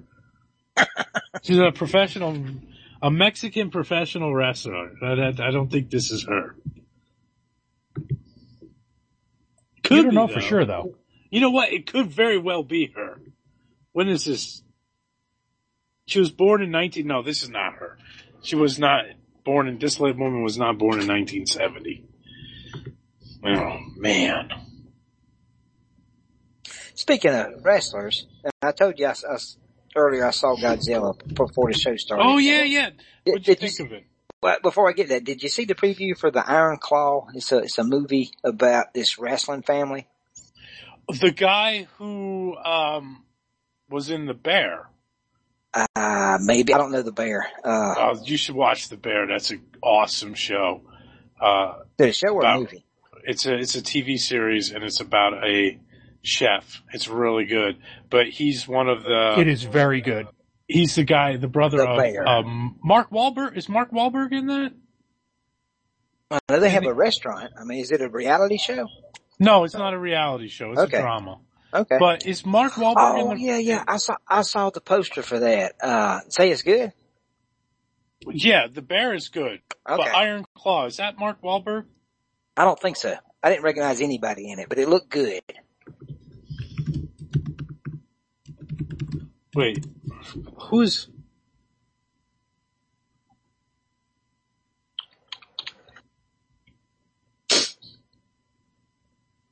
Wait, it's not... Oh, wait, who's the guy? Oh, Zac Efron's in it. That's it, Zac Efron. Okay. I didn't know he was in it. I didn't recognize him. Yeah, I'm trying to think who's in there. Wait, it's called Iron Claw, right? Yeah.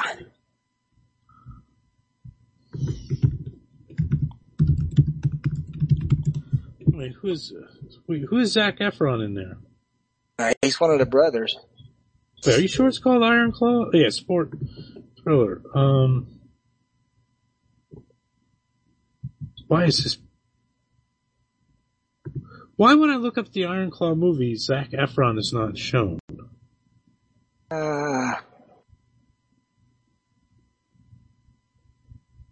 Maybe the Iron Claw. Zac Efron plays Kevin Von Erich. Kevin Von Erich? Yeah.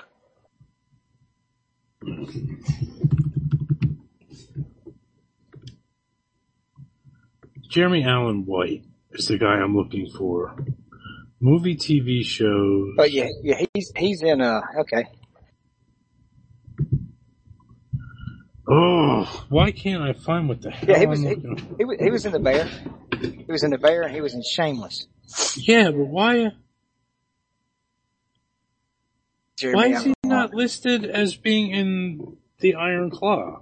He is on IMDb. He plays Kerry Von Erich.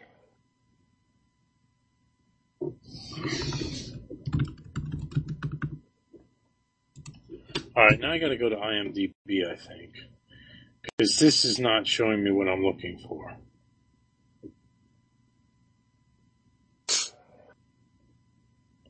Why does it not give me IMDb? And I'm just gonna go right to the website. Yeah. Wait.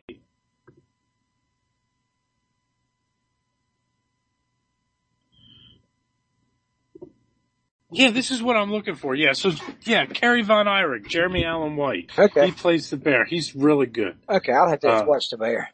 Oh crap, is this movie in the theaters now? Iron Claw is coming out if it's not out already. When is its release date? Oh, December 22nd. Yeah, tomorrow. So it releases this week. Yeah. I thought that. What were you saying? Oh, was that a preview when you went to see Godzilla? Yeah. Yeah, no, that movie does look good. And Zac Efron is buff. Yeah, I didn't recognize him. Bigger than he used to be. Last thing I saw him in was that Ted Bundy Netflix show he was in.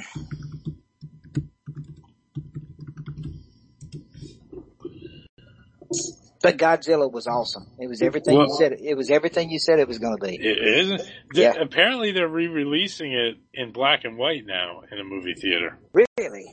Yeah. Well, they say it won't be out on DVD for a year. It's evidently what that studio does. But after seeing it, I remembered I've not seen Shin Godzilla yet. Is it good? I'll be honest with you, I didn't see it either. Okay. Yeah, which I'm surprised. If you're looking for it, you can find it also under the name of Godzilla Returns. Okay. Which is weird because I don't see it. I don't see it advertised. Like when I look up Godzilla Returns, it just goes to Shin Godzilla, but I see it advertised on Roku search as Godzilla Returns. Okay. And not Shin Godzilla, but it's the same movie. I can't find any good references that say they're the same movie other than it's got all this, it's the same year, same stuff. Anyway, I hear it's a really good movie and I don't know why I haven't seen it yet because I'm lazy. You know what I did see?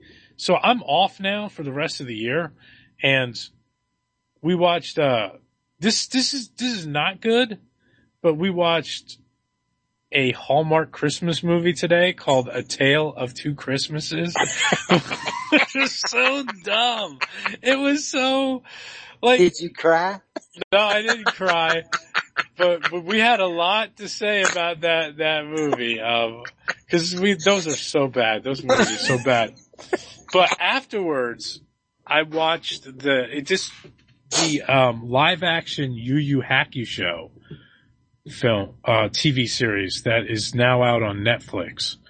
And if you never saw the anime that it's based off of, Yu Yu Hakusho. There are, I think, 56 episodes, and basically the general idea of the story is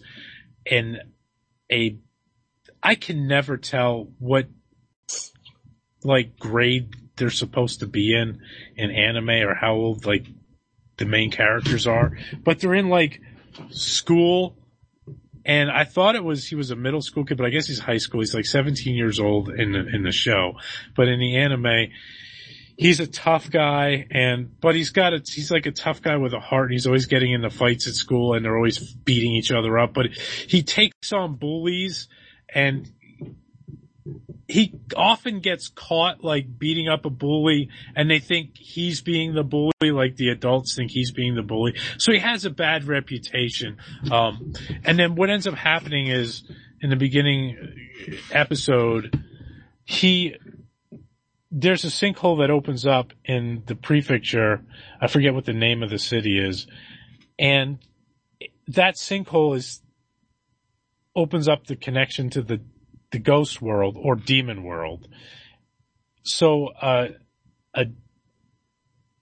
insect that can possess people escapes and possesses this truck driver who's stuck in a traffic jam. So he goes crazy and just crashing his truck and everything. He's flying down the street, and this young kid is standing out in the street, and, the main character jumps and pushes the kid out of the way, but gets hit by the truck and dies. So he goes into the spirit world, and the head of the spirit world, King Enma, or Koenma, who's actually the son of the main god, says, "You are actually pretty good. You weren't scheduled to die. It's because the opening of the demon world now has happened. Therefore, I'm giving you the opportunity to go back and be brought back to life, but you will be my spirit detective." And so it's kind of like that. He has to go and fight and stop the evil spirits that come up into the mainland, the non-demonic land, the real world, or whatever you want to call it. It's really good. And this is live action? This live action, yes. The live action did a fantastic job. It was very true to the story. Up until the end of the live action first episode. Very true to the story.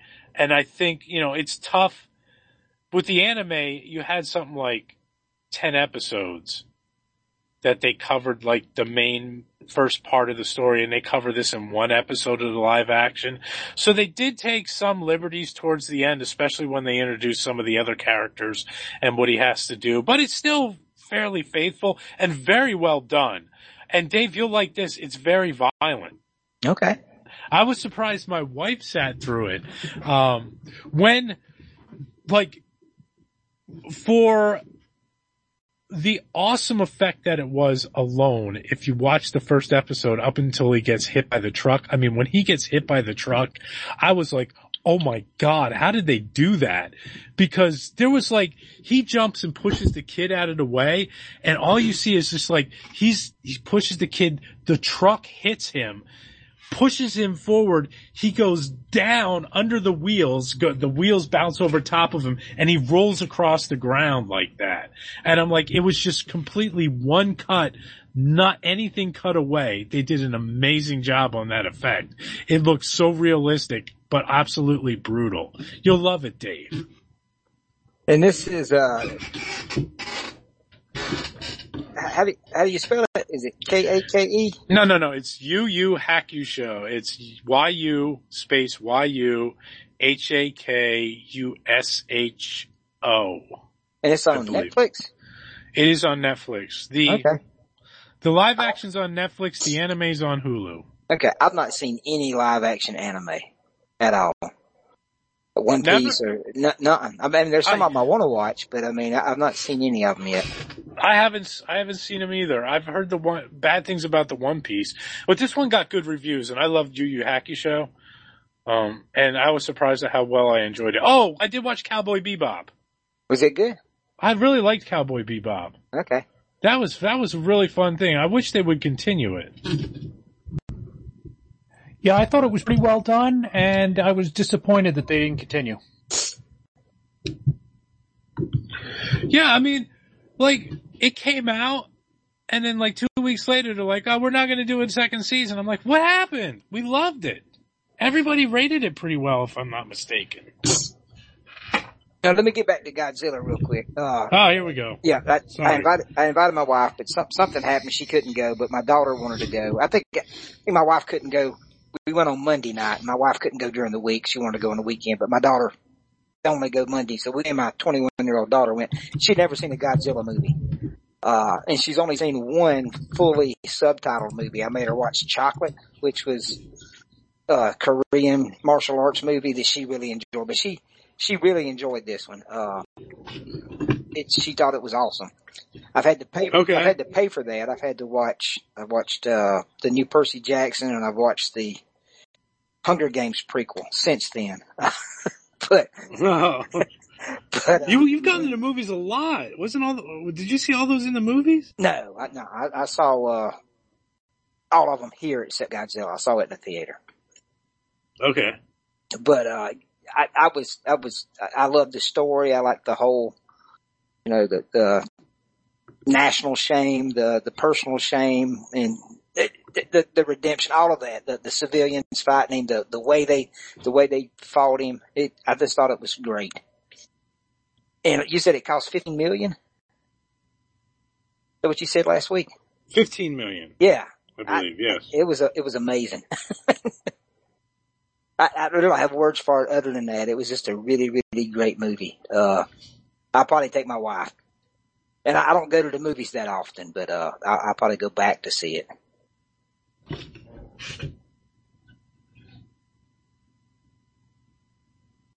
It is a fun movie. Murph, you gotta go see it, man.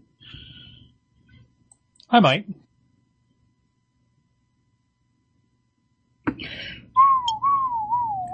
You know what I just watched with the wife? We just watched all of Inuyasha that was on Netflix.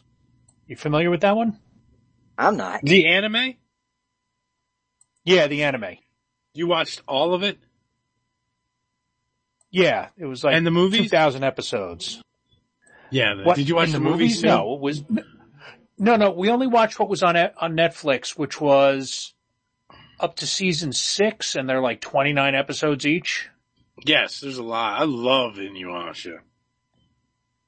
Yeah, it's not bad. I'm just wondering where to watch the rest of it. What is there, like 5 movies or something? Yes, there are, I think, 5 movies. The movies are good too. Yeah, we thought the show was it, and we're like, oh, we're getting to the end, and then they're like, oh, we killed the bad guy Naraku. Yeah, that's okay. And it ended. And we were like, wait, there has to be something else than this. I don't think I could pay my wife to watch an anime. No, it was her idea. It was good though. It's a good story. A little bit of a Beep of the Week thing. Oh, the new bad guy. Oh, we killed him too. Wait. Oh man, what was... I think it does end when they kill Naraku, although there were a few movies, and I'm not sure if one of the movies takes place after that. No, I think there's a whole other season that's not on Netflix. Because it really just literally, we killed him. Okay, show's over. No, nothing after that.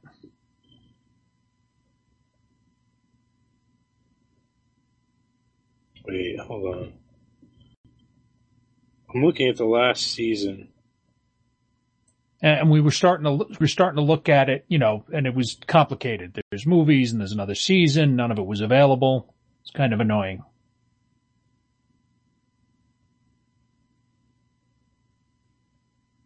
Wait, how many seasons are on? Now I forget. It was either 5 or 6. I think 6. Because there's 8 seasons, so I can't remember. I've seen all of them. I know that. I'm trying to remember what.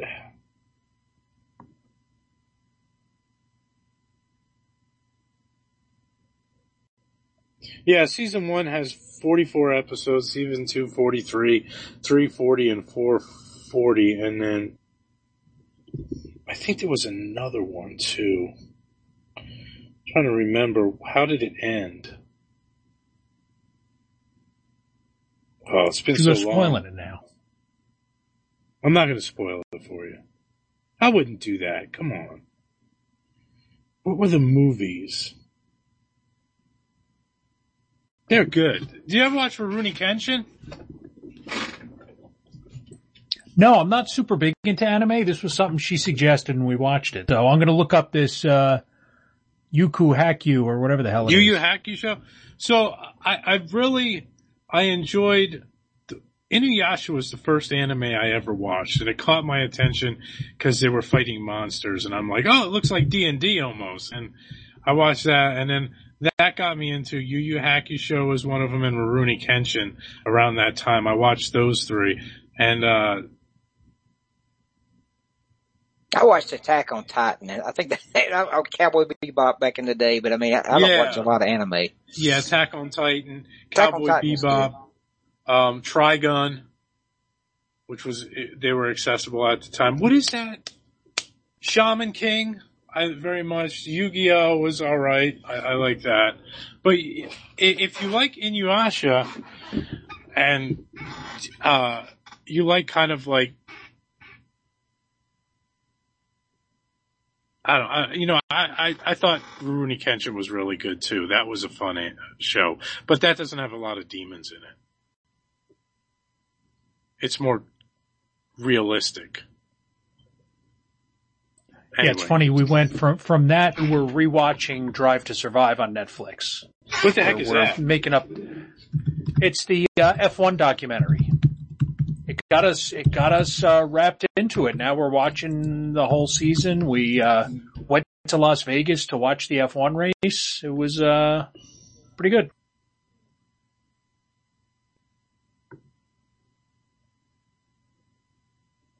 Yeah, take a look at it. It's a good documentary. It's pretty compelling stuff. What's it called again? Drive to Survive. It's on Netflix. Drive to Survive. Documentary, right? That Formula One documentary. Yep. I would watch that. Yeah, it was good. Good. I'd be curious to see what you guys think of it. See, they're coming out with a Fallout TV show. Based on the game.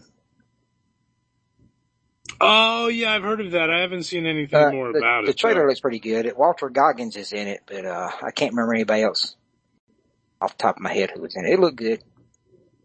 I think it comes out in April.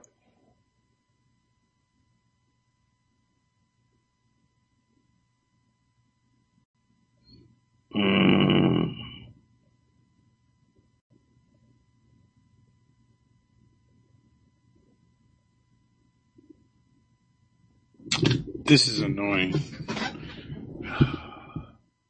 I am going through all the places that I can find that has a list of vendors for Linux World Expo, and I still can't. Like, do you remember some of these places? There's EMU Software. Active State introduces Komodo 3.1. I remember that. Mepis. Simply Mepis Linux distribution.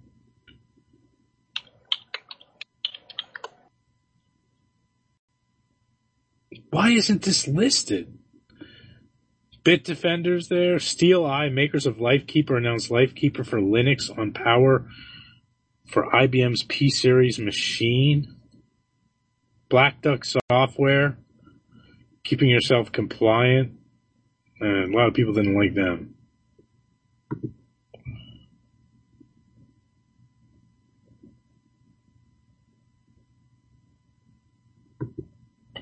Boo!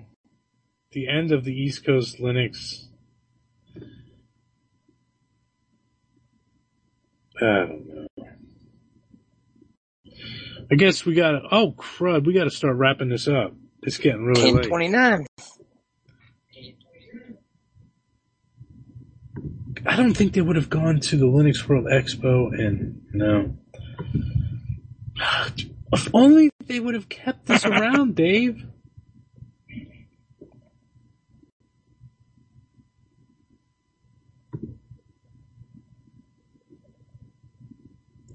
Let's see, what is this? This was, okay, here we go. Here's a list of some. Best network server application. Computer Associates, IBM, WebSphere, Sfortle, JBoss 3.0 series, SUSE Linux, Open Exchange Server, and Visual Solutions Orion. No, that's not them. Best developer tools, Komodo, APPX, no. Eltrix, Lice, I don't think that was it. I don't think it was Eltrix. Dan, I think you should wrap up the show and continue your journey of discovery into early 2000s Linux Expo biker babes later. Yeah, I think so too. This has to be it.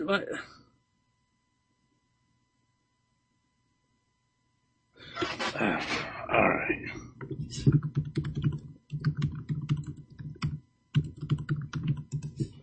Sure, maybe Alan didn't slip you some acid or something?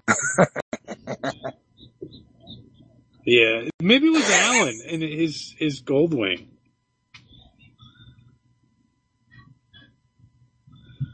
Oh gosh, it's gonna. Anyway, let me wrap this up, and then as soon as I'm done here, I'm gonna find it, and I'll be like, Man, you got a week. Of course, that's what it was. I do. So let's. All right. All right, everybody. Have a great holiday. You too. Yep, I'll take it. And a safe holiday. Play us out. Thank you for showing up, and we'll see you in a week. Here you go. I am short. Oh my god. It's Hacker Public Radio. Hacker Public Radio is a daily podcast by the hacker community for the hacker community. If you're interested in technology, creative thinking, hacking, Linux, or any kind of computer, and that kind of stuff, you should listen to Hacker Public Radio at hackerpublicradio.com.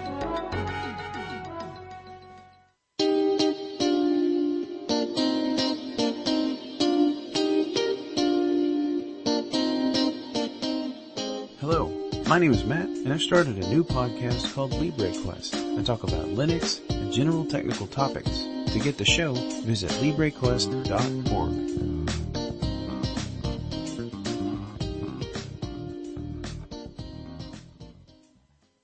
So we can paint anything we want? Anything at all. How about if I paint your fine ass? Yeah, with my tongue brush. Shut up. Just shut up. Daddy has a gun! It's over. Well, you were making egg foo young in the kitchen. I was in the dining room having sushi. There we go.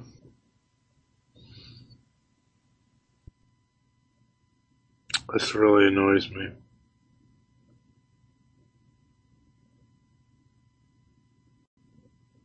Madness creeps in little by little.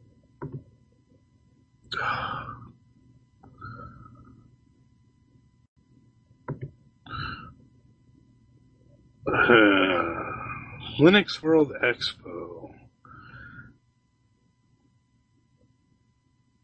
I don't know.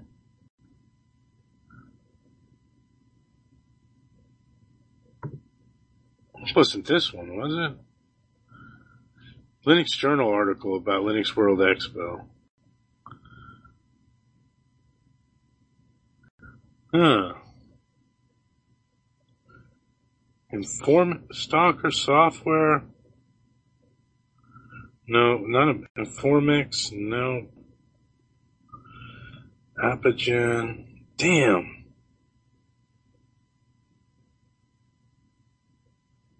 Did Dave leave? You scared him off. Damn bastard. Nah, I was muted. Sorry. You're muted. You remember the year, Dan? I'm pretty sure it was the last World Expo at Jacob Javits Center.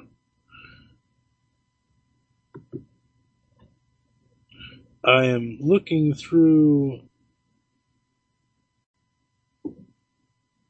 Joe Barr. That name sounds familiar. Linux bundles, thin client song, workstation. Okay, this is clearly never ending, so I'm going to get out of here. Have a good one. You too. I'm gonna find this, man. You wait. Oh yeah, we're waiting. You'll find it. Have a great holiday, guys. Hey, you too, Murph. You too. Have a good one. Was it 2003? Oh wait, I feel like I'm getting close.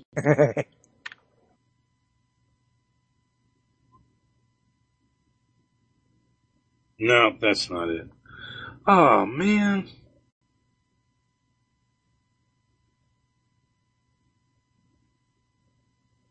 I don't know.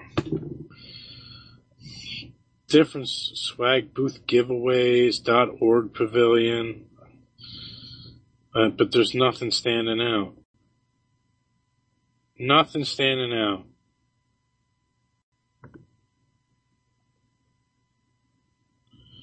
Alright. I'm going to stop this recording. And let you go to bed. Maybe you want to save that for the show, Dave? I'll save it. Just letting you know, I saw it day before yesterday. Oh, wow. You know, that makes me happy. But we'll save that for a minute. Because, see. That's fine. Where is everybody?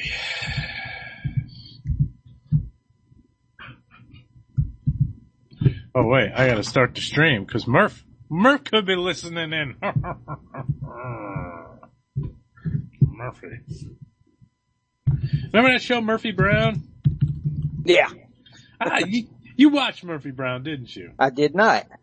Oh, I could see you as a Murphy Brown watcher. What do you watch on TV? Do you watch TV, Dan? This stuff I download. Oh yeah, that's right. Yeah. Does your wife watch the stuff you download with you? Oh, she wants me. She asked me to download stuff. Oh, that's how. So it's not you watch what you download. You watch what your wife asks you to download. Nah, I get to watch some stuff too, but usually by myself. That's too much. Okay, so what's the big difference between what you like and what your wife likes? She doesn't like anything in space. All right. That closes off a lot of avenues. Yeah, but she did want to see Godzilla, but couldn't go, so me and my youngest daughter. What happened? She just couldn't go. I can't remember exactly.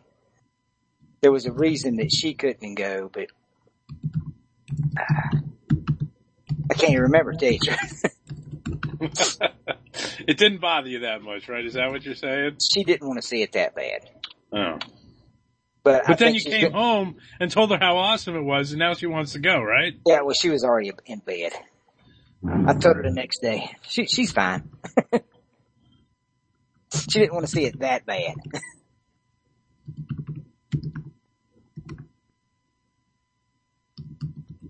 I don't think Joel's going to be here this week. Well. He said he wasn't going to be. He probably, because he's with his dad. Yeah. So we'll put on a little something to remind us of Joel. Murph's here though. That's all that matters. Drinking and driving. That's so nice of you, Dan. Merry Christmas, Murph. Merry Christmas, gentlemen. Merry Christmas. Oh, you know what? Murph, I was going to say something to you. Hold on. You know what? Let me start the show. And I'll tell you something. This could pertain to you, Murph. I may be in and out on the show, so don't be surprised if I vanish. You better not vanish before I tell you what I'm going to tell you, but I have to. If you No, vanish, I'll stick around for that. Okay.